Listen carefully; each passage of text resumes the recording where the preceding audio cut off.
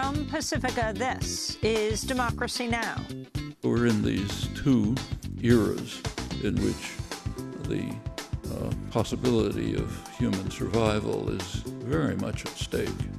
In this Democracy Now! Special, we spend the hour with the world-renowned linguist and dissident Noam Chomsky on the twin threats of climate change and nuclear war. We'll talk about North Korea, Iran, and Syria. Plus, we ask him about the Trump administration's threats to prosecute WikiLeaks founder Julian Assange. If the charge is true, he should be honored for it. Chelsea Manning and Edward Snowden are carried out heroic, courageous acts. They fulfilled the responsibility of somebody who takes citizenship seriously. That is, who believes that the people of a country ought to know something about what their government's up to. Noam Chomsky for the hour, in a public conversation I had with him in Cambridge, Massachusetts. All that and more coming up. This is Democracy Now!, democracynow.org, the War and Peace Report. I'm Amy Goodman. In this Democracy Now! Special, we spend the hour with the world-renowned linguist and political dissident Noam Chomsky. In a public conversation we had in April, we talked about climate change, nuclear weapons, North Korea, Iran, the war in Syria, and the Trump administration's threat to prosecute WikiLeaks founder Julian Assange. We also talked about Noam Chomsky's new book, Requiem for the American Dream, the 10 Principles of Concentration of Wealth and Power. Hundreds of people packed into the First Parish Church in Cambridge, Massachusetts, for our public conversation. I wanted to ask you about this comment that you made, that the Republican Party, you said, is the most dangerous organization in world history. Can you explain? I also said that it's an extremely outrageous statement. But the question is whether it's true. I mean, has there ever been an organization in human history that is dedicated with such commitment to the destruction of organized human life on Earth? Not that I'm aware of. Is the Republican organization, I hesitate to call it a party, committed to that? Overwhelmingly.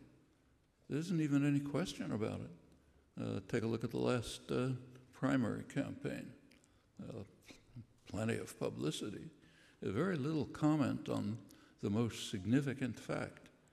Every single candidate either denied that what is happening, namely serious move towards environmental catastrophe, or there were a couple of moderates, so-called, Jeb Bush, who said, maybe it's happening, we really don't know, but it doesn't matter because fracking is working fine, so we can get more fossil fuels. Then there was the guy who was called the adult in the room, John Kasich, the one person who said, yes, it's true, global warming's going on, but it doesn't matter. He's the governor of Ohio. In Ohio, we're going to go on using coal for energy, and we're not going to apologize for it. So that's 100% commitment to racing towards disaster. Then take a look at what's happened since. November 8th was the election. There was, as most of you know, I'm sure, a very important conference underway in Morocco, Marrakesh, Morocco. Almost roughly 200 countries at the United Nations-sponsored conference, which was the goal of which was to put some specific commitments into the verbal agreements that were reached at Paris in December 2015, the preceding international conference on global warming. The Paris conference did intend to reach a verifiable treaty, but they couldn't because of the most dangerous organization in human history. The Republican Congress would not accept any commitments. So therefore, the world was left with verbal promises but no commitments. Well, last November 8th, they were going to try to carry that forward. On November 8th, in fact, there was a report by the World Meteorological Organization, very dire analysis of the state of the environment and the likely prospects. Also pointed out that we're coming perilously close to the tipping point which was the goal. The goal of the Paris negotiations was to keep things below that, coming very close to it, and other ominous predictions. At that point, the conference pretty much stopped because the news came in about the election. And it turns out that the most powerful country in human history, the richest, most powerful, most influential, the leader of the free world, has just decided not only not to support the efforts, but actively to undermine them. So there's the whole world on one side, literally, at least trying to do something or other. Not enough, maybe, although some places are going pretty far, like Denmark, a couple of others. And on the other side, in splendid isolation, is the country led by the most dangerous organization in human history, which is saying, we're not part of this. In fact, we're going to try to undermine it. And we're going to maximize the use of fossil fuels, could carry us past a tipping point. We're not going to provide funding for, as committed in Paris, to developing countries that are trying to do something about the climate problems. We're going to dismantle regulations that retard the impact, the devastating impact of production of carbon dioxide and, in fact, other dangerous gases, methane, others. Okay, so the conference kind of pretty much came to a halt. The question, it continued, but the question was, can we salvage something from this wreckage? And pretty amazingly, the countries of the world were looking for salvation to a different country, China.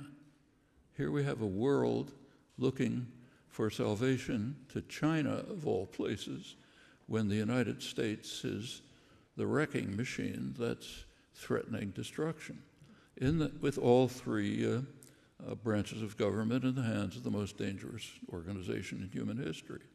And I don't have to go through what's happened since, but in general, the cabinet appointments are designed to assign to people whose commitment and beliefs are that it's necessary to destroy everything in their department that could be of any use to human beings and wouldn't just increase profits and power. And they're doing it very systematically, one after another. EPA, Environmental Protection Agency, has been very sharply cut. Actually, the main department that's concerned with environmental issues is the Department of Energy, which also had very sharp cuts, particularly in the environment-related programs. In fact, there's even a ban on posting and publishing information and material about this. And this is not just at the national level. The Republican Party, whatever you want to call it, has been doing this at every level. So in North Carolina, a couple of years ago, where the legislature, mostly thanks to gerrymandering, is in the hands of the Republicans, there was a study, they called for a study on the effect of sea level rise, on what sea level rise might be on the North Carolina coast. And there was a serious scientific study which predicted, I forget how many years, not a long time, about roughly a meter rise in sea level, which could be devastating to eastern North Carolina. And the legislature did react, namely by passing legislation to ban any actions or even discussion that might have to do with climate change. Actually, the best comment of this, I wish I could quote it verbatim, was by Stephen Colbert, who said, if you have a serious problem, the way to deal with it is to legislate that it doesn't exist. Problem solved, you know. This is going on all over the country.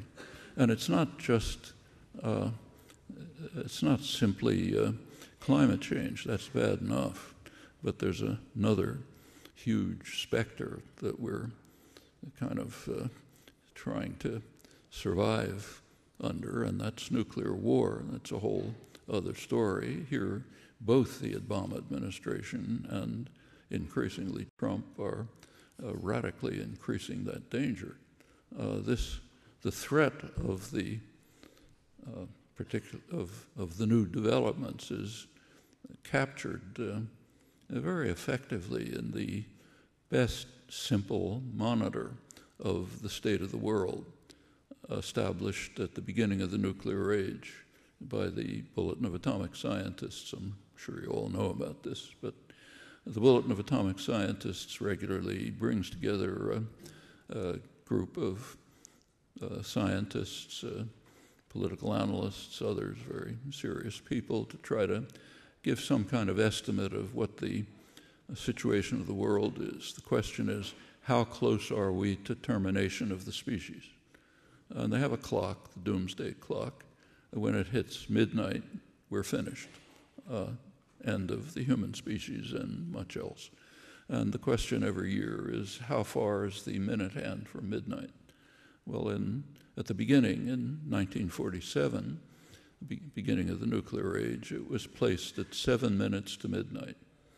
It's been moving up and back ever since. The closest it's come to midnight was 1953. 1953, the United States and Russia both exploded hydrogen bombs, which are extremely serious threat to survival. Intercontinental ballistic missiles were all being developed. This, in fact, was the first serious threat to the security of the United States. There's an interesting story behind that, but I'll put it aside unless there's time to talk about it. But then it came to 2 minutes to midnight, and it's been moving up and back since. 2 years ago, 2014, I think it was, the analysts took into account for the first time something that had been ignored, the fact that the nuclear age, the beginning of the nuclear age, coincided with the beginning of a new geological epoch, the so-called Anthropocene. There's been some debate about the epoch in which human activity is drastically affecting the general environment. There's been debate about its inception, but the World Geological Organization has recently determined that it's about the same time as the beginning of the nuclear age. So we're in these two eras in which the possibility of human survival is very much at stake, and with us, everything else too, of course, most living things, which are already under very severe threat. Well, a couple of years ago, I think it was 2014, the bulletin began to take that into account and moved the minute hand up to 3 minutes to midnight, where it remained last year. About a week into Trump's term, the clock was moved again to 2.5 minutes to midnight. That's the closest it's been since 1953. And that means extermination of the species is very much an open question. I don't want to say it's solely the impact of the Republican Party. Obviously, that's false. But they certainly are in the lead in openly advocating and working for destruction of the human species. I agree, that's a very outrageous statement. So I therefore simply suggest that you take a look at the facts and see if it has any merit, or if it just should be bitterly condemned. That's up to you. In my view, the facts are pretty clear. At this point, as President Trump nears his 100th day, North Korea and Iran have been a major focus. Are you concerned that with the president at the lowest popularity rating, I think, in any president's history at this point, that he will focus abroad, as he has in the last few weeks, dropping the Moab, the mother of all bombs in Afghanistan, bombing the Syrian government, and yet focusing specifically on North Korea and Iran. And North Korea, General McMaster, the National Security Advisor, saying tensions with North Korea are coming to a head. Do you think there is a possibility that the U.S. would attack North Korea? I mean, this administration is extremely unpredictable. Trump probably has no idea what he's going to do 5 minutes from now. So you can't really make predictions with much confidence, but I doubt it very much. The reason is very simple. An attack on North Korea would unleash, no matter what attack it is, even a nuclear attack, would unleash massive artillery bombardment of Seoul, which is the biggest city in South Korea right near the border, which would wipe it out, including plenty of American troops. I'm no technical expert, but as far as I read and can see, there's no defense against that. Furthermore, North Korea could retaliate against American bases in the region, where there's plenty of American soldiers and so on, also in Japan. They'd be devastated. North Korea would be finished, so would much of the region. But if attacked, presumably they would respond, very likely. In fact, the responses might be automatic. McMaster, at least, and Mattis understand this. How much influence they have, we don't know. So I think an attack is unlikely. But the real question is there a way of dealing with the problem? There are a lot of proposals, sanctions, a new missile defense system, which is a major threat to China, will increase tensions there, military threats of various kinds, sending an aircraft carrier, the Vinson, to North Korea, except by accident. It happened to be going in the opposite direction, but we'll forget that. But those are the proposals, that kind of proposals as to how to solve it. Actually, there's one proposal that's ignored. I mean, you see a mention of it now and then. It's a pretty simple proposal. Remember, the goal is to get North Korea to freeze its weapons systems, weapons and missile systems. So one proposal is to accept their offer to do that. Sounds simple. They've made a proposal, China and North Korea proposed to freeze the North Korean missile and nuclear weapon systems, and the U.S. instantly rejected it. And you can't blame that on Trump. Obama did the same thing a couple of years ago. Same offer was presented, I think it was 2015. The Obama administration instantly rejected it. And the reason is that it calls for a quid pro quo. It says, in return, the United States should put an end to threatening military maneuvers on North Korea's borders, which happen to include, under Trump, sending of nuclear-capable B-52s flying right near the border. Now, maybe Americans don't remember very well, but North Koreans have a memory of not too long ago when North Korea was absolutely flattened, literally, by American bombing. There was literally no targets left.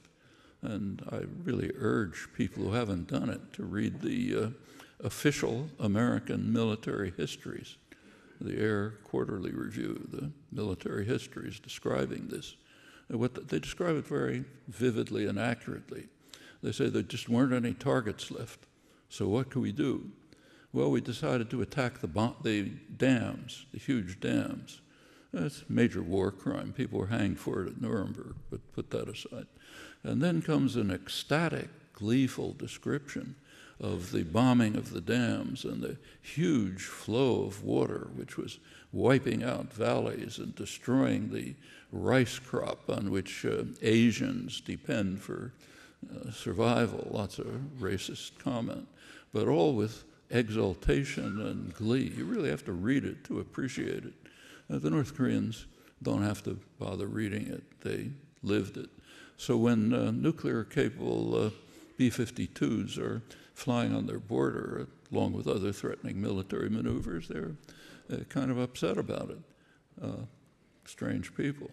And they continue to develop what they see as a potential deterrent that might protect the regime from, and the country, in fact, from destruction.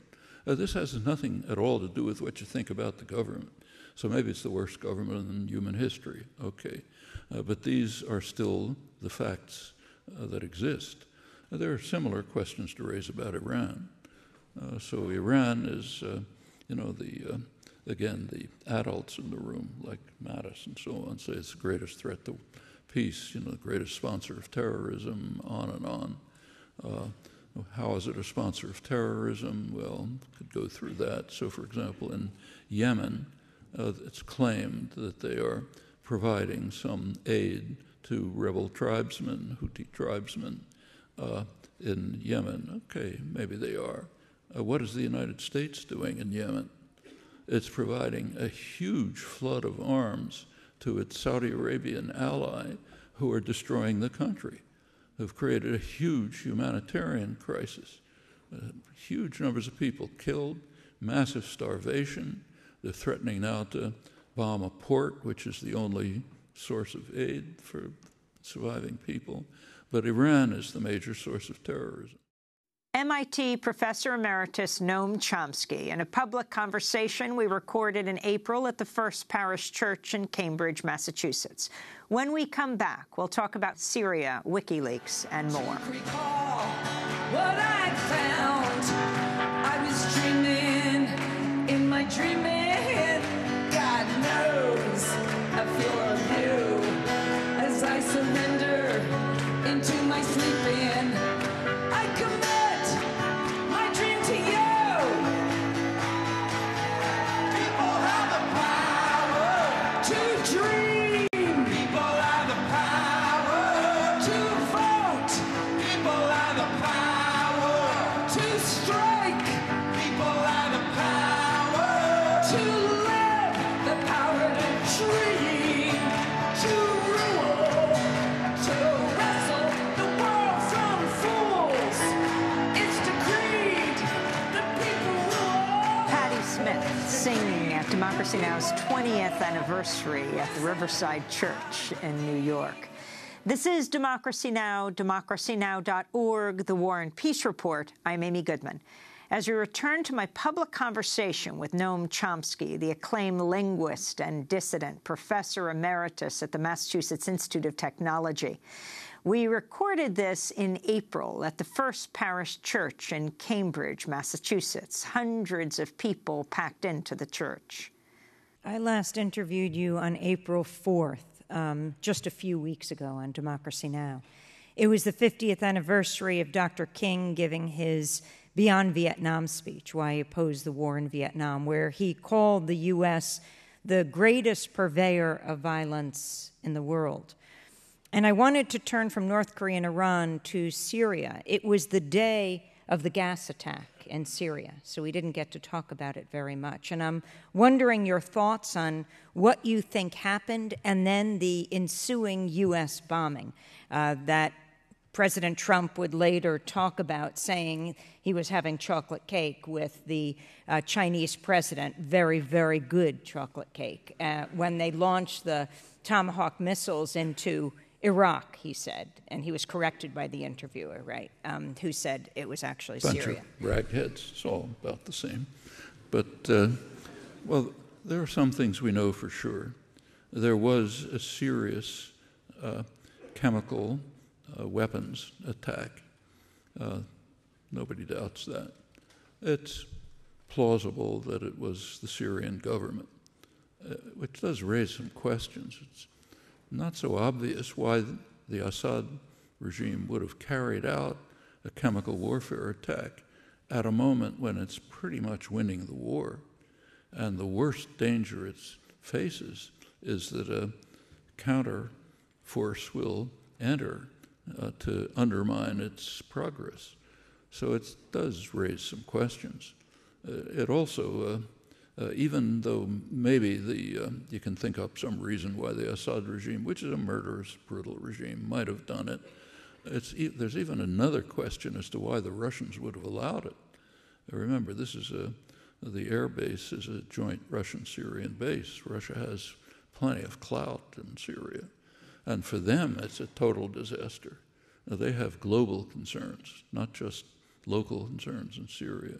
So there are some concerns, and there are further concerns. There has been, the White House did put out a careful analysis, a justification, an intelligence report to explain and account for showing why they had absolute confidence that it was a Syrian government attack. This was analyzed closely by a very serious and credible analyst, Theodore Postel, professor at MIT, who has a long record of highly successful, credible analysis. He's a highly regarded strategic analyst and intelligence analyst. And he gave a pretty devastating critique of the White House report. You can pick it up online and take a look at it. So there certainly are some questions. That Syria is capable of a monstrous act like that, the Syrian government, that much is not in doubt. But one question that arises is, before doing something, could you find out what happened? Okay? I mean, let's have an inquiry, take a look and see what in fact actually happened. There are plenty of cases where it looked as though things happened, but they didn't. And remember that reporting from Syria is extremely difficult. If reporters go into the rebel-held areas and don't do what they're told, get your head cut off. Patrick Coburn and others have written about this. You just can't seriously report from those areas. There are obvious questions when you're reporting from the government side. So the reporters there are very good reporters doing a serious, courageous job, but there's not much you can do. So we just don't know a lot. Well, those are the circumstances in which the 59 Tomahawk missiles were launched. That's pretty easy. It's easy to sit in Washington and push a button and say, go kill somebody. That's considered courage, man. It's macho, we're showing how strong we are. What did they actually do? Well, apparently the Tomahawk missiles were targeting a part of the airfield that doesn't seem to be used. And in fact, the next day, planes were taking off. And in fact, the village that was attacked by the chemical weapons has been even more heavily attacked by straight bombing from the Assad government after the 59 Tomahawk missiles. So whatever they were intended to do doesn't seem to have anything to do with Syria. I suspect that what they were intended to do was pretty much what you described, to shore up Trump's image as, I think it was Nikki Haley at the UN said, there's a new sheriff in town. So now we've got Wyatt Earp, pulling out his gun and getting rid of the bad guys, no more of this soft stuff. So it was probably an attempt to shore up that image, pretty much like the bomb in Afghanistan. Nobody knows what it was for, what it had to do with. Probably destroyed a large part of Afghanistan.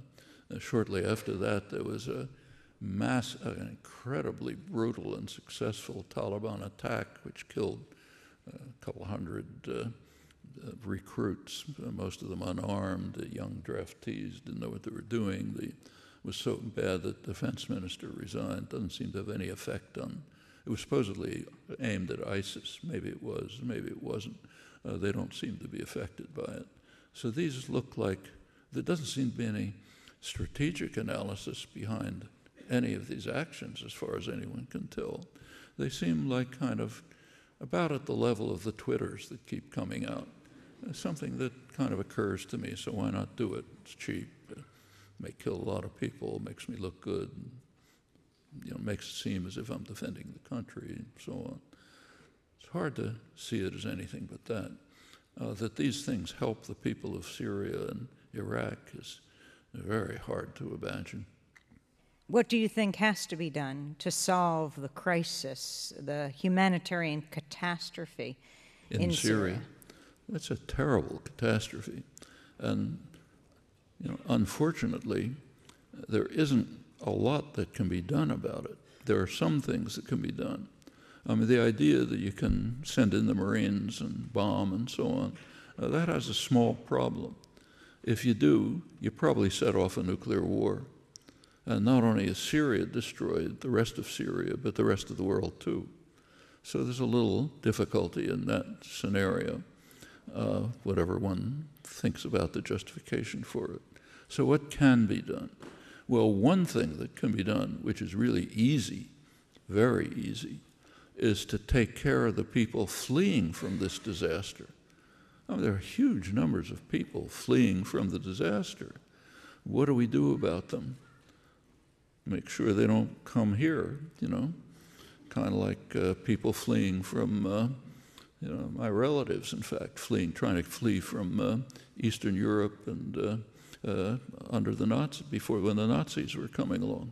We don't want them, not here, So the Syrians don't come, maybe a tiny trickle, but very few come here. Europe's not that much better, in fact, pretty horrible too. So one thing you could do is just take care of the people who are fleeing the disaster. Another thing you can do is provide humanitarian aid for those in the region. There are countries who are absorbing refugees, remember. Like take Lebanon. It's not a rich country like us, poor country. About 40% of the population are refugees, many of them fleeing from the Israeli wars as far back as 48. A huge number of Syrians. Jordan, another poor country, has absorbed a huge number of refugees. Turkey has a couple of million. Iran has accepted refugees. So there are poor countries that are accommodating refugees, but not the rich countries. The rich countries, it's not our business, certainly not us. It's even a more serious problem for us, moral problem with regard to Central America, but let's keep to Syria. So another thing you do is provide badly needed aid and assistance for those who have succeeded in fleeing the disaster or who remain in parts of Syria where survival is possible, but are living under horrible conditions. Now, that's all cheap and easy. Tiny fraction of increasing the military budget to cause more destruction.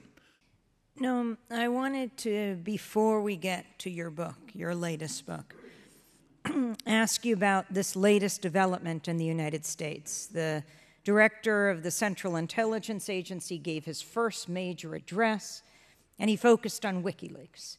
And it looks like now the U.S. is preparing an arrest warrant for Julian Assange, who's been holed up in the Ecuadorian embassy in London for almost 5 years now. Pompeo calling WikiLeaks a hostile non-state intelligence service, calling Julian Assange himself a demon, and said he's not protected by the First Amendment. Your thoughts? Well, I think it speaks for itself. WikiLeaks has released lots of information that governments don't like. It's overwhelmingly information that citizens should have. It's information about what their governments are doing. And perfectly natural that systems of power don't want to be exposed. So they'll do what they can to prevent exposure. I think it's a disgraceful act. In fact, I think it's disgraceful even to keep Julian Assange holed up in the Ecuadorian embassy. I did visit him there once, but you can guess yourself. in many ways worse than imprisonment. At least if you're in prison, you can see other prisoners, and you can get out and look at the sunshine now and then. He's in a small apartment where you can't go out, go to the balcony, but that's about it. A small basically a couple of rooms inside a small apartment. It's not a big embassy. The embassy is like a kind of an apartment in London, surrounded by police and so on. There's been no credible basis for any of this, and to go on to try to raise it to the level of criminal prosecutions, I think is, again, one of these efforts to look tough at home, and the kind of effort that a government would carry out that is dedicated to trying to protect itself from exposure of facts that citizens should have, but systems of power don't want them to have. I think that's the crucial issue. The suggestions are it has to do with his aiding and abetting perhaps Chelsea Manning and also Edward Snowden. In doing that with Edward Snowden, which he openly admits, while he's trapped in the Ecuadorian embassy. If the charge is true, he should be honored for it. Chelsea Manning and Edward Snowden are carried out heroic, courageous acts. They fulfilled the responsibility of somebody who takes citizenship seriously. That is, who believes that the people of a country ought to know something about what their government's up to. Okay? Like if their government is carrying out murderous, brutal attacks in Iraq, people should know about it. Takes us back to Martin Luther King's talk in 1967. If the government is, and corporations too, incidentally, are listening in to your telephone conversations and what you're doing, tapping this discussion and so on, we should know about it. Governments have no right to do things like that. And people should know about it. And if they think it's okay, fine, let them decide, not do it in secret. I think people wouldn't agree to it. That's why it's kept secret. Why else keep it secret, And these are people who exposed it at great risk to themselves. So those are heroic, courageous acts. If WikiLeaks was abetting them, more power to them. That's what they should be doing. I mean, President Trump endorsed WikiLeaks, right? He said, I love WikiLeaks during the campaign. When it was releasing things that he liked. Any system of power will do that. You release information that I like, it's great. But I don't want to be exposed. Professor Noam Chomsky, in conversation in April at the First Parish Church in Cambridge, Massachusetts. When we come back, he'll talk about the media's coverage of the Trump administration and his new book, Requiem for the American Dream, the 10 Principles of Concentration of Wealth and Power. We'll be back in a minute. Man built a railroad, man gotta move. Man made a record, put a needle to the groove. Man been up, and man been down. Now man don't want no one around.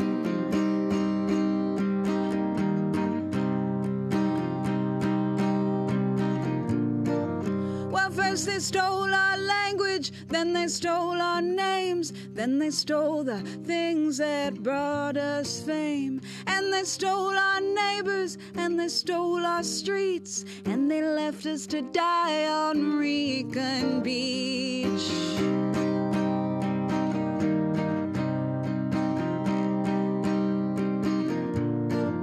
Well, you can take my life, but don't take my... Alinda Segura of Hooray for the Riff Raff singing Recon Beach.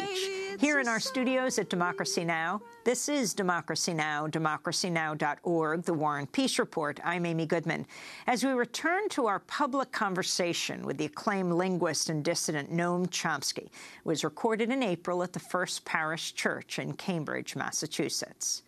Speaking of entities that President Trump doesn't like, he calls the press the enemy of the American people, the enemy of the people. Can you assess, as the media assesses President Trump in his first 100 days, the media's behavior? Well, I think the media has fallen over backwards to try to give him some protection and leeway.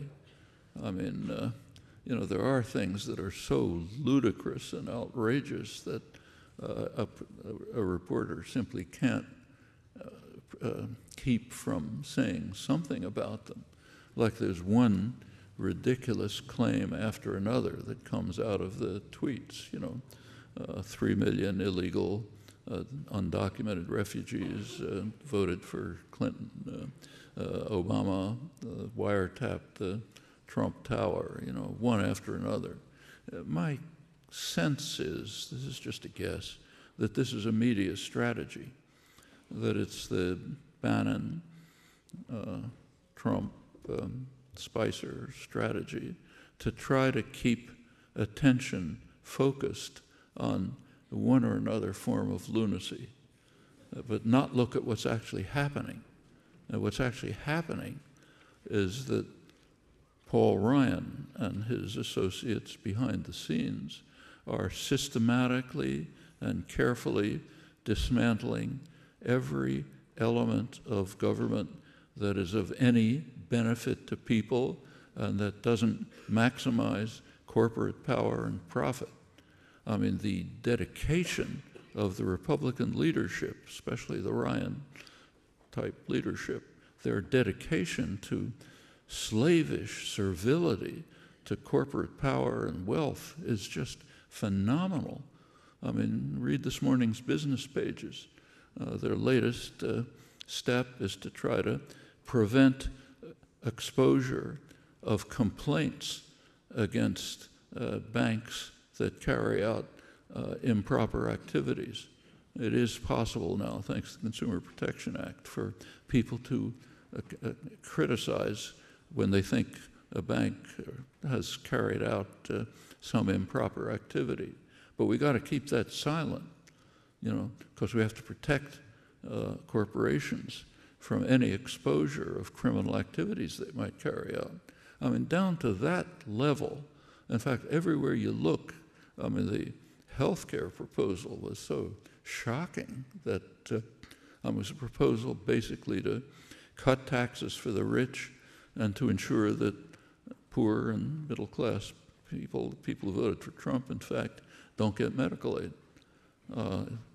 As you saw, of course, the Congressional Budget Office estimated 24 million additional people uninsured.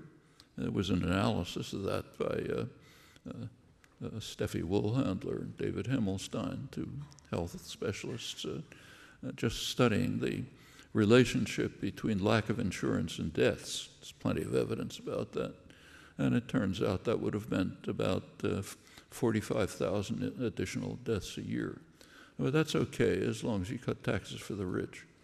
And step by step, that's what's happening behind the facade of Trumpisms and Spicer antics before the press. And the press is pretty much falling for it.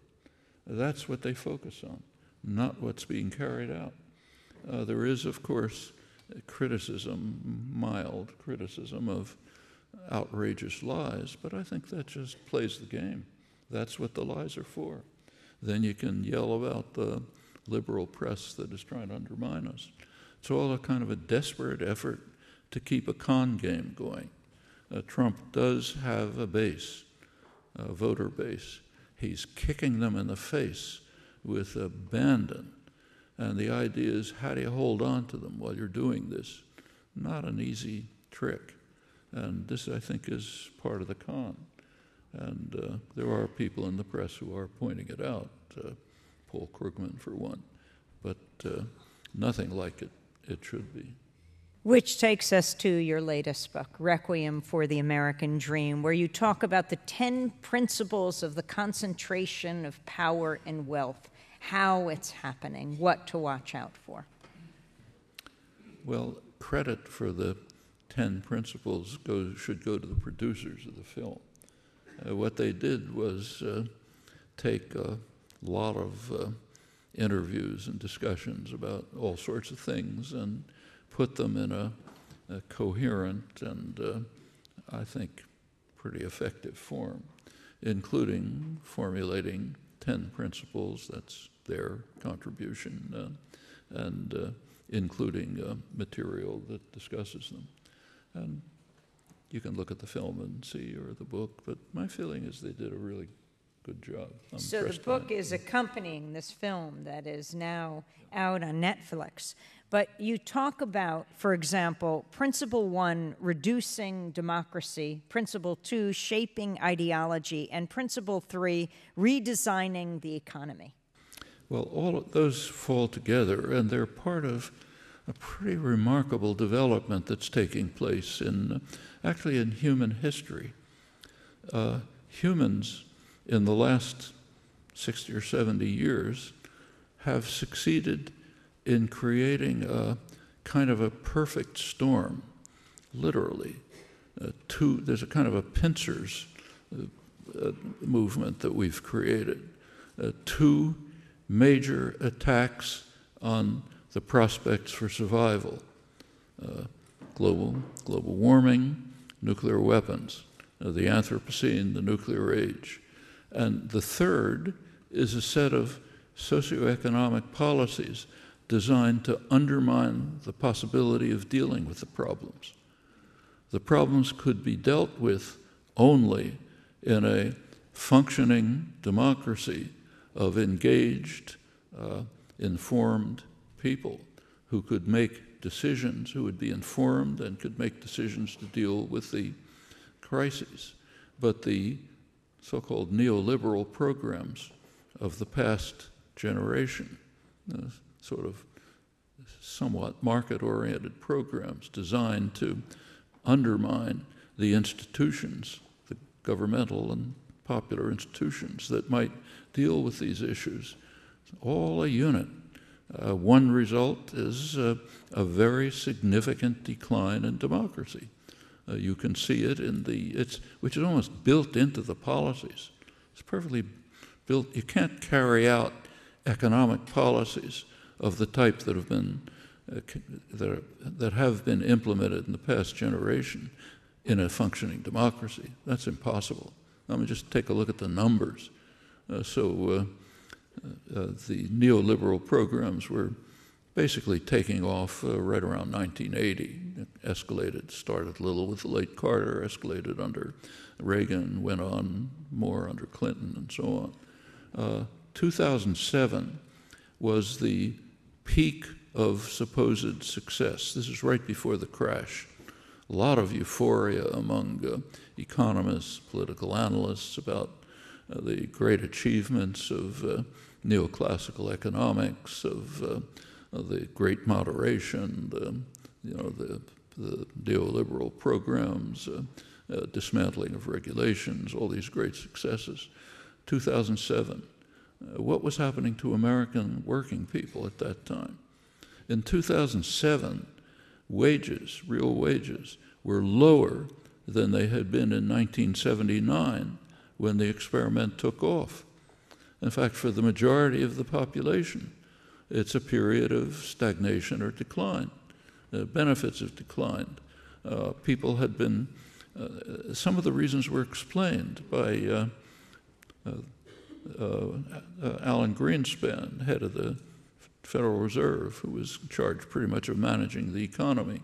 He testified to Congress that part of the success of the economy, the low inflation and so on, was due to what he called growing worker insecurity. Working people were insecure. They were intimidated. They knew that they were in a dangerous situation, precarious situation. As a result, they didn't press for increase in wages and for decent wages and benefits. They were willing to accept, in fact, effective decline in their living standards.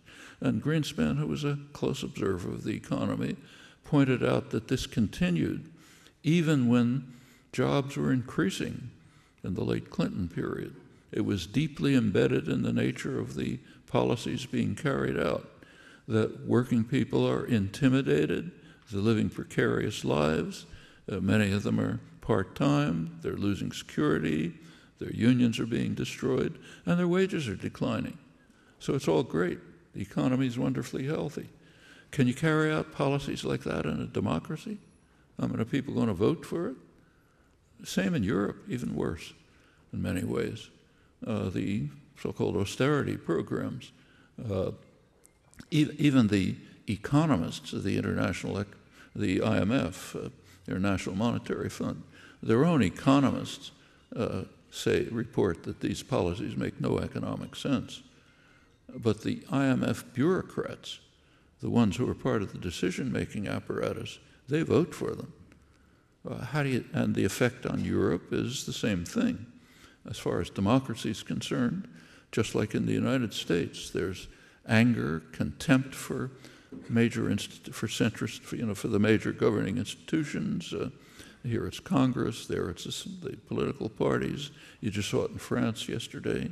The two major parties were barely visible in the election, and it's happening all over Europe, the same kind of thing that's happening here. I mean, here it's happening in a way which is almost farcical because of the kind of actions carried out by the leadership. In Europe, it's being pursued in a way which is really ominous. I mean, you don't have to look far back to find a time when fascist parties actually had power in Europe, and we know what happened. And now there are neo-fascist parties with fascist roots often, which are pretty close to power, even in places like Austria and Germany, which have some memories about. France as well was, under the Nazis, was a very pro-Nazi country. The Vichy government was rounding up Jews faster than the Germans wanted them. A really ugly record. And seeing these things come back, or just seeing a situation in which, according to recent polls, a majority of Europeans think there should be no more Muslims in Europe. I mean, that evokes some memories, not nice ones. And a lot of, you can't attribute it all to the neoliberal economic policies, but a lot of it does follow from that. When you impose on people circumstances of this kind, you have to make sure that they have no way of responding politically. In Europe, it's done pretty straightforwardly. The main decisions about socioeconomic policies are made by the so-called Troika, IMF, European Central Bank, and the European Commission, which is unelected. So three unelected bodies, they make the decisions. They do listen to voices, the voices of the northern banks, mostly German banks, and the people suffer. And they're angry, frightened, often reacting in dangerous ways. We see similar phenomena here. So to go back to the pincers movement, what's happened is we've created two huge threats to survival. We have systematically, not you and me, but the leadership has systematically created socioeconomic policies which have as a consequence, almost immediate consequence, the undermining of functioning democracy, the one thing that might deal with the disasters. Like I said, it's kind of perfect storm. Real credit to the human species to have contrived something like this. Principle 4 is shift the burden onto the poor and the middle classes. Principle 5, attack the solidarity of the people. 6, let special interests run the regulators. 7, engineer election results. 8, use fear and power of the state to keep the rabble in line. Is it necessary to comment? I think you're all familiar with it. 9 is manufacture consent, and principle 10 is marginalize the population. Yeah, in fact, that's exactly what's happening. And there's a reason for it. You cannot carry out the kinds of policies that have been developed in the last generation and have the population function democratically. In Europe, you can't get people to vote for policies which are undermining their lives, which are which are leaving especially younger people without any hopes of decent employment, which are driving people to precarious existences, which are undermining wages, reducing benefits. In England, right now, undermining, threatening what had been by far the world's most effective and efficient national health system. You can't get people to vote for things like this. So what you have to do is marginalize them in one way or another, turn them against each other, turn their anger against vulnerable people. That's a standard technique. Get people to, don't look at the people who are really doing this to you. Look at the ones who are more vulnerable, immigrants, the poor, Muslims, blacks, anybody. We're familiar with that too. There's not a slight history about it. So sure, it's like an almost logical consequence of the socioeconomic policies which have been imposed and lauded, in fact, by elites, including liberal elites. A lot of this was done, let's say, by the Clinton administration. It was hailed, the deregulation, for example, which very quickly led to one after another financial crisis. That was initiated by liberal economists who were telling us how wonderful it is. And there's actually a theory, a neoclassical economic theory, which says, yeah, it's fine. Actually, there were people who warned against it. There were people who knew, a lot of left independent economists, but even people right out of the mainstream, like Joseph Stiglitz, Nobel laureate, back around 1995 or so. He wrote an article actually in a World Bank research journal in which he warned against what he called the religion that the market knows best. He says, that's the religion, as he put it, that's being followed by economists. And he says, you got to take a look at that religion. Like a lot of religions, it just doesn't work. Economic history and even logic show us lots of things that are wrong about it, but that was pursued with abandon on the basis of theories of efficient markets, rational behavior, rational expectations, and so on, none of which had any empirical basis or founding. But they were the doctrines were accepted for the very simple reason that they were highly beneficial to wealth and power. And that makes them acceptable. And you get the results that you have. The undermining of the only means possible to try to deal with the existential crises that we have created. So again, it's a kind of perfect storm. Part all sorts of sources, including just socioeconomic policies of a bipartisan nature. Noam Chomsky, speaking April 24th at the First Parish Church in Cambridge, Massachusetts, professor emeritus at the Massachusetts Institute of Technology. His latest book, Requiem for the American Dream. And that does it for today's show. If you'd like to get a DVD copy, you can go to democracynow.org. Also, you can go there to read the transcript or get any video or audio podcast of any of our shows.